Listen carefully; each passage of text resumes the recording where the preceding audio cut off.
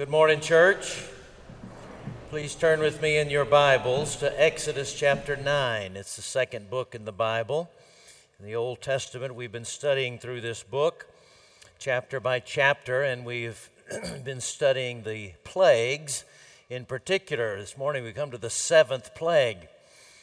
And we find the gospel, as we do in every passage of Scripture, we've found the gospel in every plague. God using even judgment to drive to repentance and to remind us He is, as we've already heard, the King of our salvation. Now, when we started studying the plagues, we said that the first 9 were arranged in 3 groups of 3. And we find a pattern repeated in every one of these 3 sets. In the first of each set, Moses goes to Pharaoh early in the morning and in private, and with a long bit of narrative, he warns him of what's going to happen if he chooses to rebel against God, if he disobeys and will not let God's people go. Then the second time he comes and he warns him again, this time a bit more crisply, but in his palace, in the privacy of his chambers, a little more public. The third time that Pharaoh chooses to rebel, the judgment comes without warning and comes swiftly. In this 7th plague, we find the 9th warning that God gives to Pharaoh. But just like the other 2, he comes early in the morning. He warns him with a lot of words. And he says, this judgment is coming if you disobey. Now, Pharaoh's been through this 6 times already. He's heard this warning 9 times. And yet, insanely, he continues to disobey. Some of you may be living in disobedience too, and this passage comes to you and it warns you to turn away from the insanity of disobedience. Come back to Jesus. Others of you are obeying, and yet it seems like you're the only one, and the people around you are telling you you're crazy for following the Lord. And this passage also comes to you and says, you're not crazy. You've chosen the wise way. It's the way of God's blessing. Let's begin reading in verse 13 and see what God has to say to us, reading to the end of chapter 9. Then the Lord said to Moses, rise up early in the morning and present yourself before Pharaoh and say to him, thus says the Lord, the God of the Hebrews, let my people go that they may serve me. For this time I'll send all my plagues on you, yourself, and on your servants and your people, so that you may know that there is none like me in all the earth. For by now I could have put out my hand and struck you and your people with pestilence, and you would have been cut off from the earth. But for this purpose I've raised you up, to show you my power, so that my name may be proclaimed in all the earth. You're still exalting yourself against my people and will not let them go. Behold, about this time tomorrow I'll cause very heavy hail to fall, such as never has been in Egypt from the day it was founded until now. Now therefore send, get your livestock, all that you have in the field, and a safe shelter for every man and beast that is in the field, and is not brought home will die when the hail falls on them.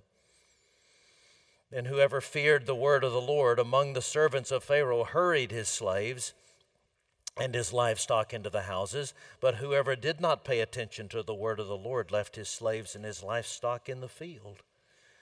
Then the Lord said to Moses, stretch out your hand toward heaven, so that there may be hail in all the land of Egypt, on man and beast, and every plant of the field in the land of Egypt. Then Moses stretched out his staff toward heaven, and the Lord sent thunder and hail, and fire ran down to the earth, and the Lord rained hail upon the land of Egypt.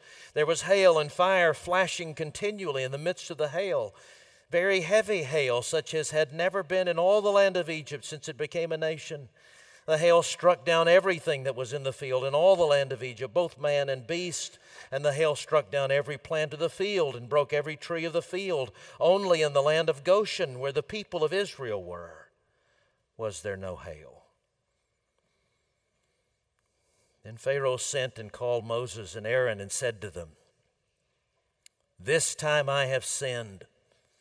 The Lord is in the right, and I and my people are in the wrong. Plead with the Lord, for there has been enough of God's thunder and hail. I will let you go, and you shall stay no longer." Moses said to him, "As soon as I've gone out of the city, I'll stretch out my hands to the Lord. The thunder will cease, there'll be no more hail, so that you may know that the earth is the Lord's. But as for you and your servants, I know that you do not yet fear the Lord." The flax and the barley were struck down, for the barley was in the ear, and the flax was in the bud, but the wheat and the emmer were not struck down, so they were late in coming up. So Moses went out of the city from Pharaoh and stretched out his hands to the Lord, and the thunder and the hail ceased, and the rain no longer poured upon the earth. When Pharaoh saw that the rain and the hail and the thunder had ceased, he sinned yet again and hardened his heart, he and his servants. So the heart of Pharaoh was hardened. He did not let the people of Israel go, just as the Lord had spoken through Moses. Brothers and sisters, the grass withers and the flower fades, but the word of our God stands forever. Let's pray together. Oh Lord, would you open our eyes that we would behold wonderful truths from the gospel of the Lord and King Jesus Christ. We pray it in his strong name, and all God's people said together, amen. 1962, the Philadelphia Warriors were playing the New York Knicks basketball teams. There was a 7-foot, 1-inch tall phenom named Wilt Chamberlain, who in that game scored 100 points. I think it's a record that may not ever be broken. 100 points. And what was particularly amazing that night is that 28 of those points were scored from the free throw line. Now, given that Wilt Chamberlain had only in his best moments scored 40% from the free throw line, this was an amazing thing.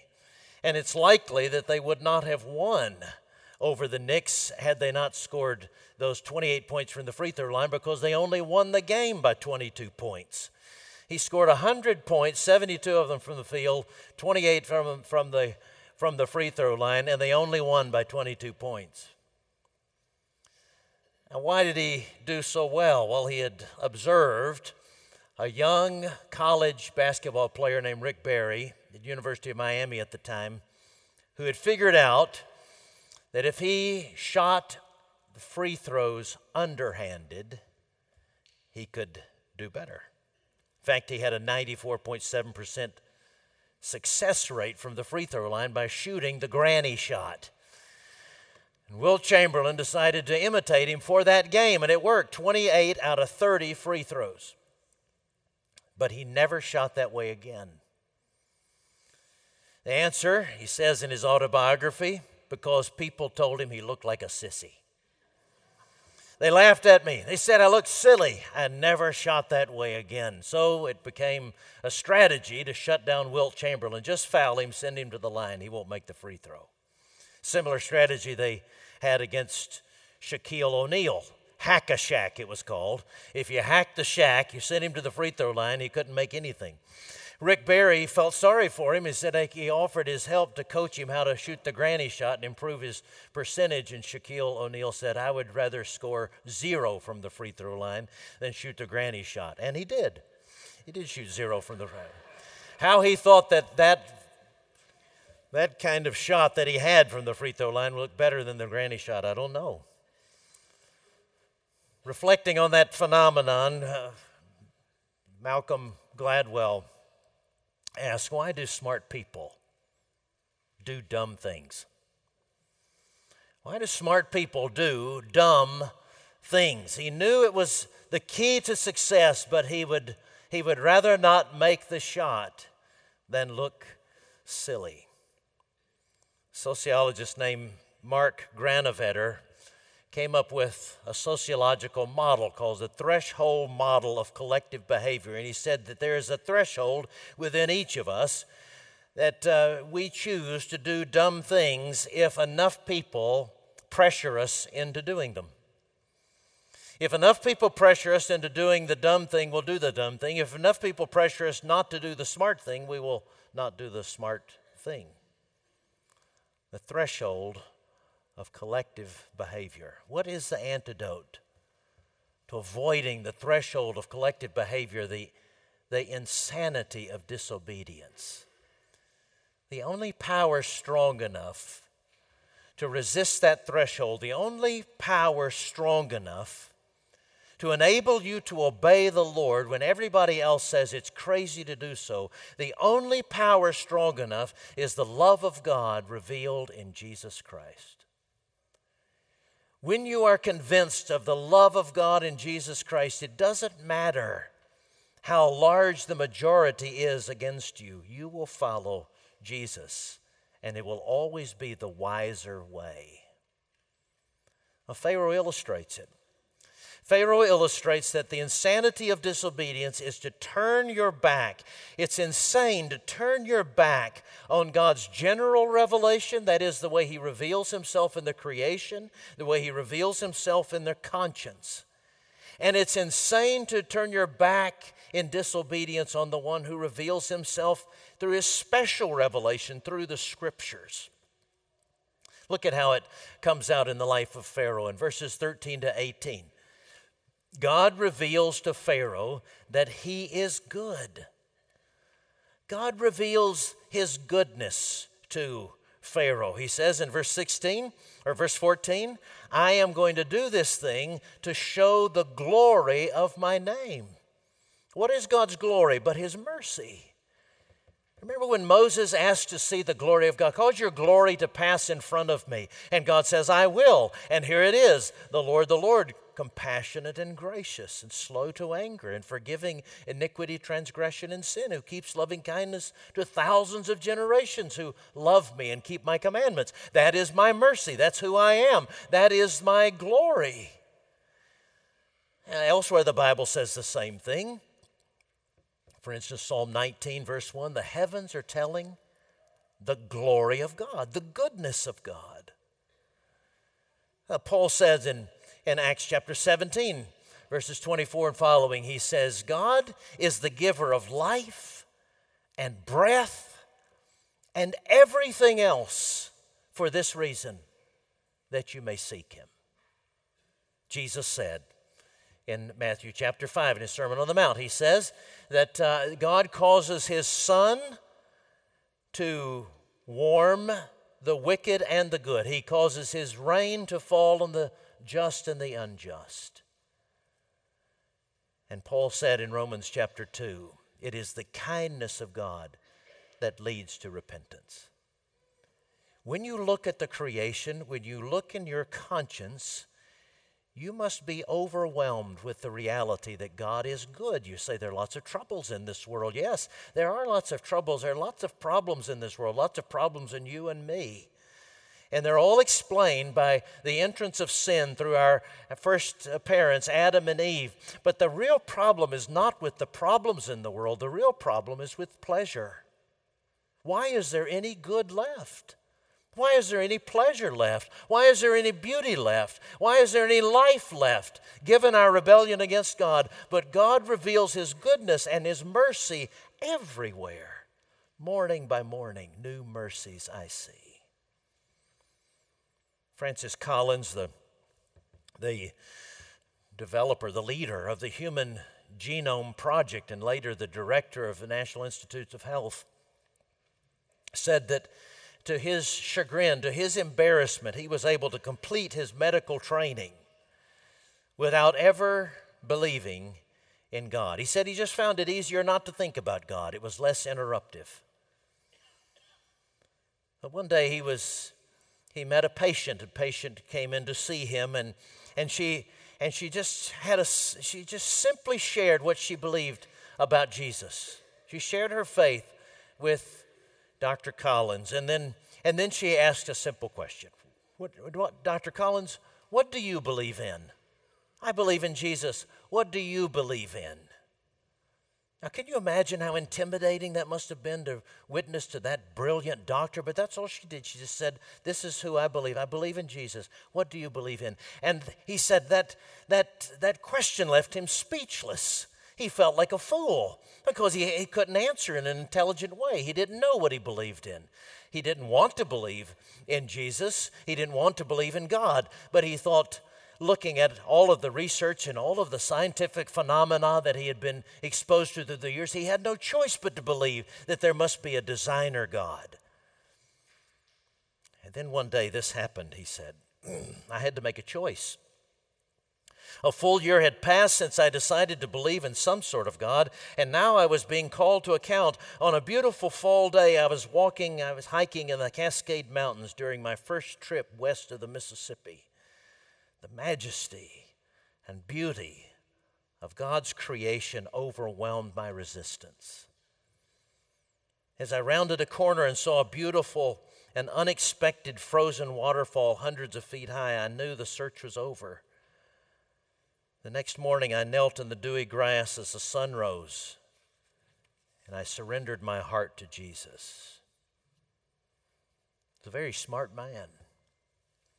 Some would call insane for believing in Jesus Christ. But it's the wisest way. The general revelation reveals that God is good, but it also reveals that God is offended. The Bible says that the wrath of God is being revealed from heaven, Romans 1:18. And it's certainly clearly what is happening with these plagues. As Pharaoh continues to rebel, God responds with this judgment. And it's not a vague judgment. It's specific. Remember, we've noted as we've studied each plague that each plague is a strategic airstrike against a particular god. That it is God's demonstrating that God, that false God, doesn't have the power that is being ascribed to him, doesn't have the glory that is being attributed to him or to her. And so God attacked the false god of the Nile, and God attacked the false god of fertility, and God attacked the false god of epidemics.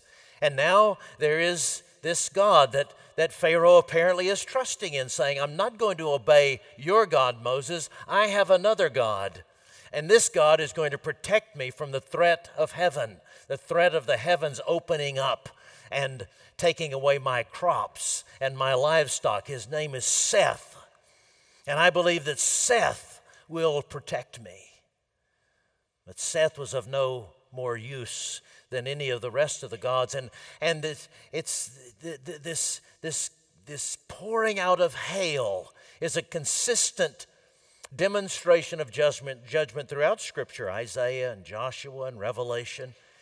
But it's specifically in response to those who say, our help comes from another. Our help comes from another who will shield us from God. In other words, God allowed the hail to fall as the logical consequence to their choices. God simply removed his hand and said, I'm not going to protect you. I've been protecting you from the threat of hail, of absolutely decimating your crops all of these years. And even the Egyptians had to say, there has been no hailstone like this one since the founding of Egypt. It's never recorded in the annals of Egypt, such a hailstorm. And it all came because God allowed them to experience the consequences of their choices. That's really what judgment is. It's not a random strike against you. If you, for instance, are suffering in some way and you're wondering if it's because God is angry with you, then it's most likely it's not God. Because God doesn't work generically like that. The Holy Spirit is not passive-aggressive. He doesn't send something and then say, guess why I'm mad at you? He wants you to be restored. He wants you to repent. He wants to renew the relationship. And so he lets you have the consequences of the choices we insist on at times. It's like this. It's kind of a silly illustration, but a friend of mine who is very much an adult now was a very strong-willed child. And her mother said that everything in her life was a battle of the wills. And so she went through a phase when she wanted to touch the stove. She wanted to touch the hot stove, and she could not understand how a loving mother would not let her play with a hot stove. And her mother would push her away. You may not touch the hot stove. You get away from the stove. It's going to hurt you. I'm warning you. This is dangerous. And one day she knew this was going to have to happen, just like all the other lessons in her life. She's going to have to experience a hot stove. And she just didn't intercept her that time. And my friend said, went up to the stove, and there were 4 burners on the stovetop. And she said very confidently and arrogantly to her mother, "This isn't hot." And then she touched the next burner. "This isn't hot." And she touched the next burner. "This isn't hot." And then she touched the 4th burner, which was hot, and scalded her little hand. And she screamed. And her mother had to take her up in her arms and hold her and comfort her, run them under cold water, put ice cubes on them, put the balm and bandages on them, and comfort her while she wept. Now, what if she, after burning her hand, sat back and said, "I don't understand why my mother burned my hand. Why was my mother so cruel as to burn my hand? What have I ever done to her?"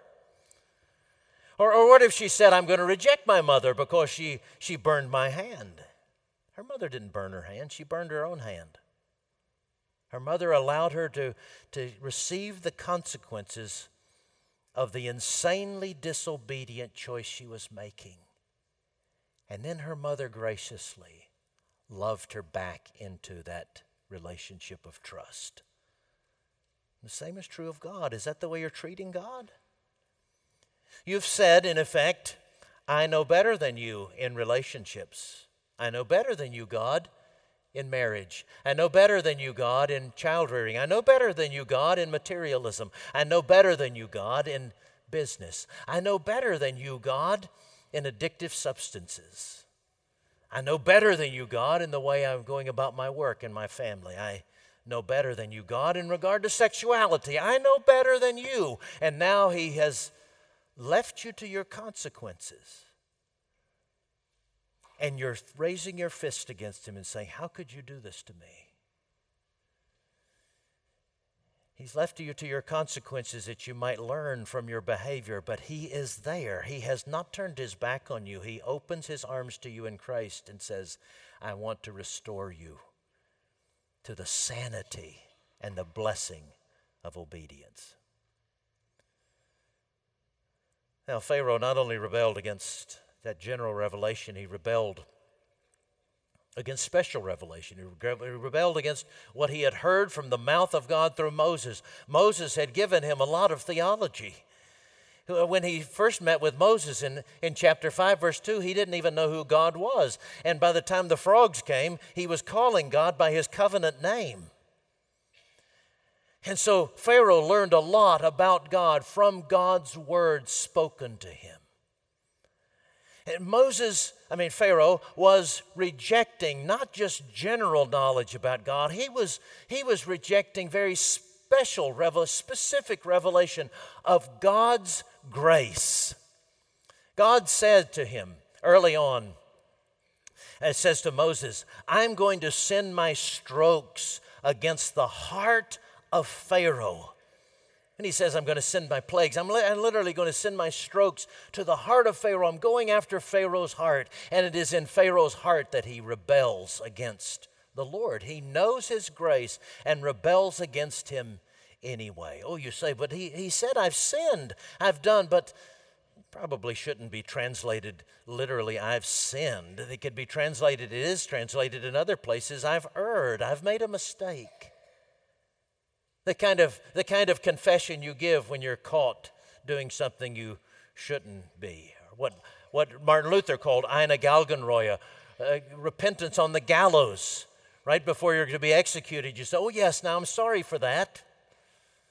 This is what the Bible calls worldly sorrow versus godly repentance. It's not true repentance, and it's evidenced by the fact that Pharaoh doesn't cry out to God himself. Charles Spurgeon said, this is condemning faith. He knew enough to realize that he needed God's help, but he still was not willing to appeal personally to the God of salvation. Don't say, oh, preacher, would you please pray for me? You pray to him. It's Jesus himself who reaches out to you and says, come to me. It's Jesus himself who reveals to you a personal God who wants to be reconciled with you, to call you child, and for you to call him Father. Look at the grace that Pharaoh has to rebel against in order to stay in this kind of disobedience. The grace of the 9th warning. His having seen that the consequences of his disobedience bring judgment, and yet it doesn't bring judgment on those who are living in Goshen, on the Israelites. He could just look across the plain and he could see that those aren't perfect people, but the difference between them and between me is that they have submitted to God. Think of the grace that God exercised in warning Pharaoh. You better put your livestock and your slaves in shelter. I don't want to wipe you out, God says. This strange parenthetical phrase in verse 31, a parenthetical remark that the hail only fell on the flax and barley and not on the wheat and the spelt. What is the significance of that? The flax is what they made clothes from. Barley is what they fed to their cattle. But if it fell on their wheat and on their spelt, they would have lost their sustenance for life. They wouldn't have been able to live as human beings. At the worst now, they're not going to have clothes for another year, and their cows are going to have to eat more straw that was intended for bricks and less barley, but they're going to be kept alive. Pharaoh looks squarely at all of that grace. It was even explained to him. And he chooses to disobey. Why do you continue? Some of you continuing to rebel against the Lord and say, I know better than you. When only your disobedience only brings dehumanizing to you. Not more fun, not more blessing. It's only sane. It's only a life of joy when you live it in obedience to Jesus Christ. Famous author Frederica Matthews Green says that when she was growing up, when she was about 9 years old, she found out about the Lord, and she really wanted to follow him, she thought, but her parents thought that she was being fanatical, and so they discouraged that. You're just being crazy. By the age of 12, she said she thought that Christianity was a thorough sham. And by the time she went to college, she was an atheist, fell in love with an atheist, married an atheist. They both went to graduate school as atheists. They were hiking around Europe on their honeymoon, just as they had started graduate school. And she said her husband had been assigned to read one of the Gospels for one of his classes. And he said while they were hiking one day, he said, there's really something fascinating about this guy named Jesus. In fact, I sort of like him. I admire him. And she said, you don't want to be a fanatic. Don't do that. I was terrified, she said. I was terrified that my husband was going to become a Christian and become a fanatic like I almost became at 9 years old. But he couldn't get enough reading the gospel, sharing with her. One day they went into a church in Dublin, and they were admiring the stained glass windows and the architecture. They came into a little chapel, and there was a marble statue of Jesus, a white marble statue, but there was a red heart outside of his chest wrapped in thorns.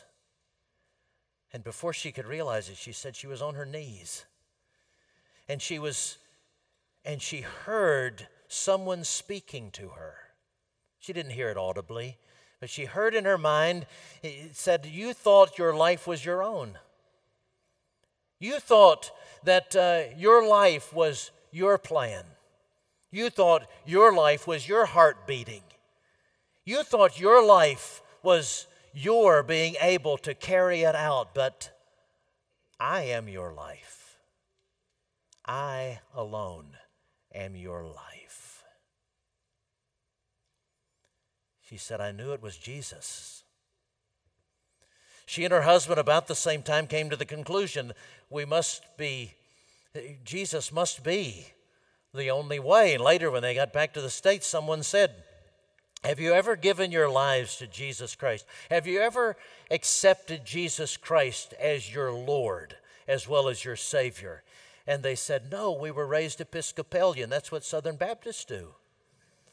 No, he said, it's not just for Southern Baptists. It's for everybody. Jesus gave his life for yours. And when you give your life to him, you surrender it to him, you get it back in an infinitely better form. What's holding you back? Which way could you possibly think is wiser than following Jesus? Let this scripture, which everywhere talks about Jesus, so captivate you that you're inoculated against that threshold of the insanity of disobedience and walk with him no matter what pressure is brought to you otherwise. Let's pray together. Lord Jesus, we believe. Help our unbelief. Turn back those who are running from you. Turn back those who have gone into the far country as prodigal children. Strengthen the rest of us who are trying to stand for you. Capture our hearts is what we pray for all of us. Capture our hearts. And expel all those forces and those temptations that would turn us from following you, our good God, and our faithful and beautiful Lord Jesus, in whose name we pray, and God's people said, amen.